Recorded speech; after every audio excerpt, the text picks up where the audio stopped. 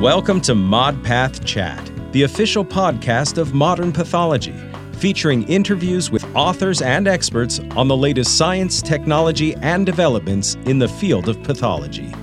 Your host, Dr. George Netto, is the editor-in-chief of Modern Pathology and the chair of pathology at the University of Alabama at Birmingham. Here's Dr. Netto. Welcome to another exciting episode of ModPath Chat. I'm happy to host today Dr. Cavalieri Gomes, Associate Professor of Pathology at the Federal University of Minas Gerais in Brazil. For those of you who don't know, this is where I was born, and I'm a Brazilian citizen, but unfortunately, I don't speak Portuguese very well. I left when I was a child. Dr. Gomes is an oral pathologist with expertise in molecular pathology of odontogenic tumors. We will be discussing with her her team recent publications on adenoid ameloblastoma that came out in Modern Pathology. Thank you, Carolina, for accepting my invitation.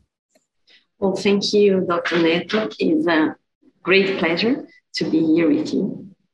Thank you. Let's start with, and I realize there is a little bit delay due to internet, and so we'll make sure we don't talk over each other and try to raise your voice as much as possible. So let's start with the entity. I realize a rare entity. I've seen it once or twice. Hopefully I diagnosed it correctly. So can you share with our audience how to diagnose? What is this entity? How to diagnose it correctly?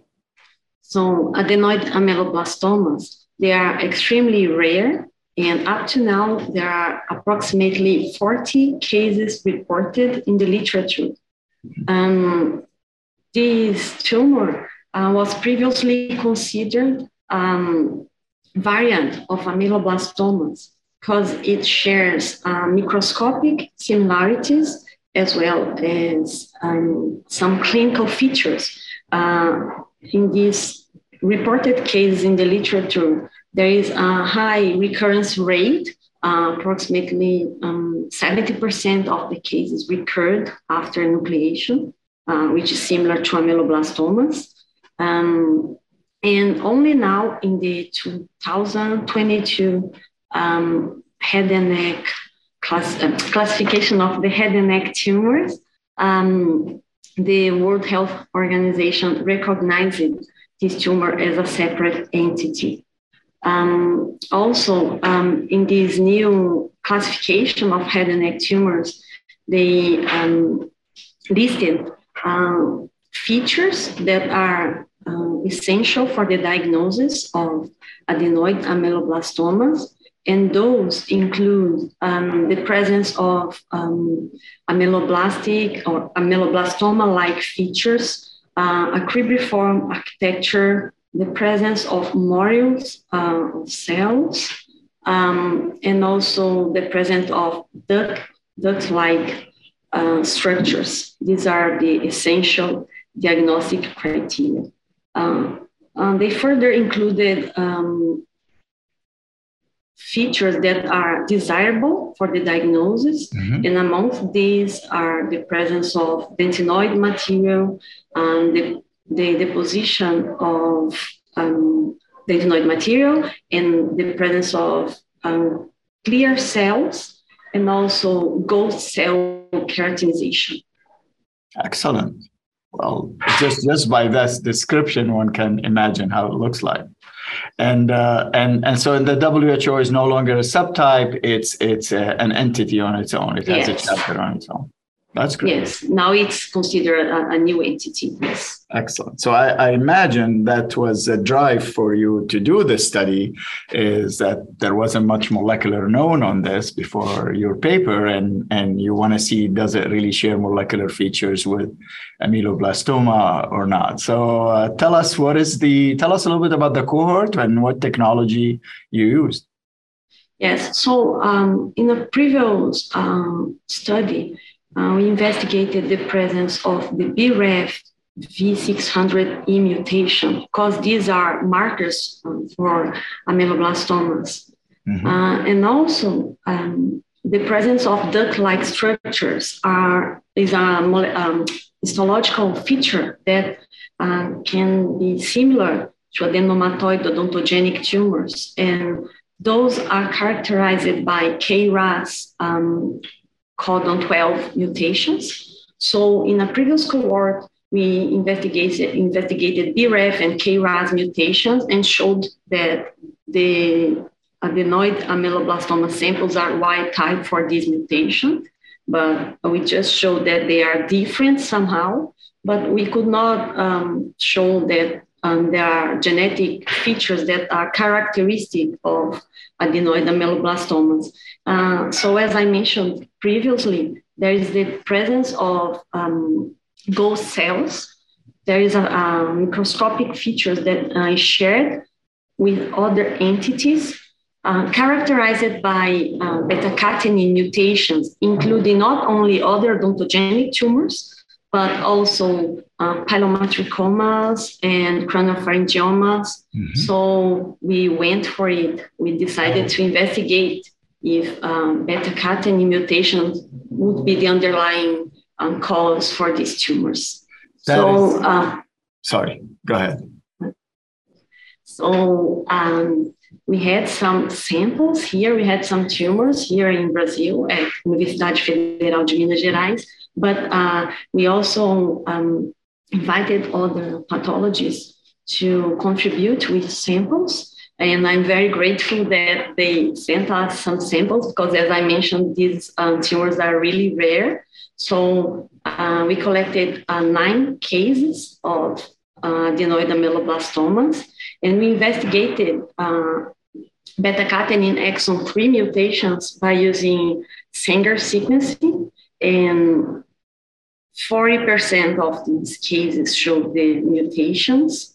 So we'll come to the results in a second. So let me. Sorry. Yeah, no. Okay. It's just because before, with my old age, I forget the question by the time if I don't ask it fast. So very interesting. The comment I wanted to make is I love that a morphologic feature pretty much guided you to zoom in on beta-catenin. And there's the rest of the story you're going to tell us in a second, which is a little surprising too. But this is the beauty of pathology. Just with your own eyes, you can identify what's going on based on the phenotype, potentially predict, now that we know certain correlations between phenotype and genotype, what should I be looking for?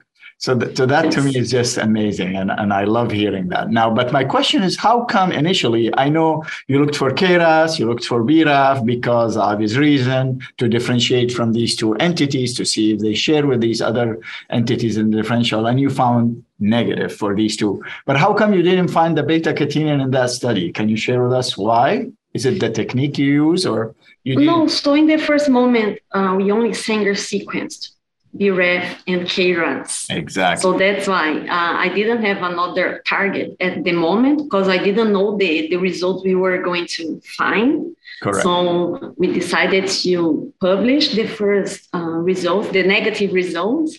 But then when I was studying a little more about this entity, and I realized that there wasn't much molecular data on this tumor. So yes. Yeah, so and I wanted you to say that answer because you don't find when you're going just for a specific target, you either find it or not, as opposed to have used NGS from the beginning. Probably the beta-catenin would have showed up and you could have done everything in one shot. But you got 2 papers out of it, so this is yes, but this was not the idea. It wasn't intentional. I didn't want to split the results and publish to papers. This was not the whole idea. Actually, I understand. Yes, actually, the final version of the head and neck classification of tumors was coming out. And while I was reading it, I'm not a co-author of this chapter, but I was reading the molecular pathology data and I said, oh, this is based on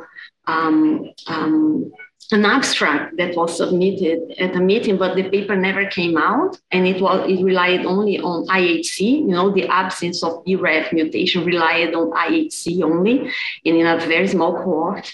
And so I wanted to go on very quickly so that the paper could be actually included in the chapter. Yes, that was the real reason why I decided to publish it quickly. Amazing. Such a young expert trying to change the science and the classifications, improve it. I'm very impressed. And I couldn't be prouder that you're from Brazil. So yes, actually, I didn't know you were from Brazil. You never told me. Yeah. Okay. So I guess you see me in Brazil, but you never expected that I am. Yes. All right.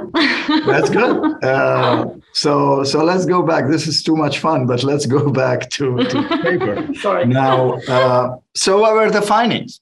Clearly, sounds like you found beta-catenin. So what kind of exon mutations and what else did you do? Yes. So we detected beta-catenin mutation at codons 33, 34, and 37. And these mutations occurred in 4 out of the 9 cases. But there's an interesting finding is that one of these tumors, we had 3 different biopsies. One was from the primary tumor, and then 2 different recurrences that were treated as adenomatoid odontogenic tumors at the moment. But then the pattern of mutation was the same in the primary and in the 2 recurrences. So I think that this points to the utility of our findings, because if in the first primary tumor, this mutation had been detected, then the tumor would have been treated more aggressively, maybe, and it wouldn't have recurred. Also, in addition to the Sanger sequencing, we further used IHC for beta-catinin, and all of the cases except one showed a positive staining in the cytoplasm and also in the nuclei. So even those that were wild type for the mutation showed positivity in the IHC, which was somehow unexpected. But it's also an interesting finding. I want to emphasize nuclear positivity. Yes, nuclear positivity, yes. Even in the wild type cases. So this means that the pathway is activated not only by these mutations, maybe another mutation that we hadn't been able to detect because we haven't assessed other mutations at beta-catenin or other genes in the WNT pathway. So. Excellent. And the other interesting finding is, although your ghost cells were what led you to focus on beta-catenin, not all these cases had ghost cells, right? No, yes, that's an interesting finding. Not all the positive cases for mutation presented them ghost cells, because we have to remember that this is not essential criteria for diagnosis, right? This is desirable, but not essential. But yes, this is definitely interesting. That is amazing. And so what is the take home? By the way, you just said maybe those who are positive for IHC either have other genetic alterations or other mechanism of accumulations of beta-catenin, right? But you better go ahead and do NGS so nobody beats you to discovering those in those cases. And maybe we can collaborate on that with one of our oral pathologists here. Yeah, that would be great. We'll be happy to run the NGS. And this is my role as a chair. I'm trying to find to our young people some research to do too. So the take-home message. It's a subtype, is no longer a shouldn't be a subtype. The WHO got it right. It's an entity by its own, right? For a change. Not always WHO gets it right.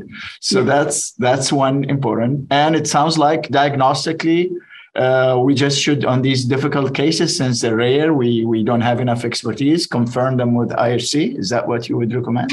Yes, I think that the main message is that based on what is known now, it probably is a different entity, right? Because it has not only a different molecular profile, but also a different immunohistochemical pattern.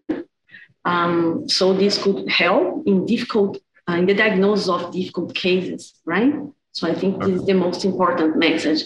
I think that the way that who classifies a tumor, it can change throughout time, right? Absolutely. And also more information can be incorporated into this molecular portrait of the tumors. So based on these results, I think we can assume it's entity and not a variant of ameloblastomas as it was considered previously. Correct. Subtype instead of variant is that subtype. Yes. And you're absolutely correct. I was, of course, joking about the WHO, sometimes getting it wrong. It's the idea of the WHO is to go back for the last 5 years and see how the science evolved. And we know we have to take out some entities, put in some entities. So this is how it works and how it's supposed to work. Beautiful images, by the way. I regret that I didn't select that pathway to be a cover because we have a beautiful pathway, Wnt signaling pathway illustration that you put. So I refer our audience to it, and it's been really a pleasure. This is a very clean-cut study with significant findings, and I congratulate you on you and your team. I wish we had time to mention each one, but I noticed that one of your mentors, Dr. Odell, must have contributed cases. Yes. So, but for our audience, go and read this beautiful paper. And thank you very much, Carolina, for coming. I thank you. And I also want to express my gratitude to all my collaborators, because I couldn't have done enough of this without them, especially Professor Odell, because he contributed a lot. Excellent. Thank you. Thank you. So long, everyone. Any opinions expressed in this podcast are the speaker's own and do not represent the views of Modern Pathology, Springer Nature, UAB, or USCAP. Your ModPath Chat host and scientific director is Dr. George Netto. Producers are Christina Crow, Amber Jackson, Dr. Sarah Jang, and Dr. Catherine Ketchum. Technical direction is provided by Kaminsky Productions, music by Mitch Neubauer. Thanks to the authors, reviewers, and editors of Modern Pathology for making this podcast possible.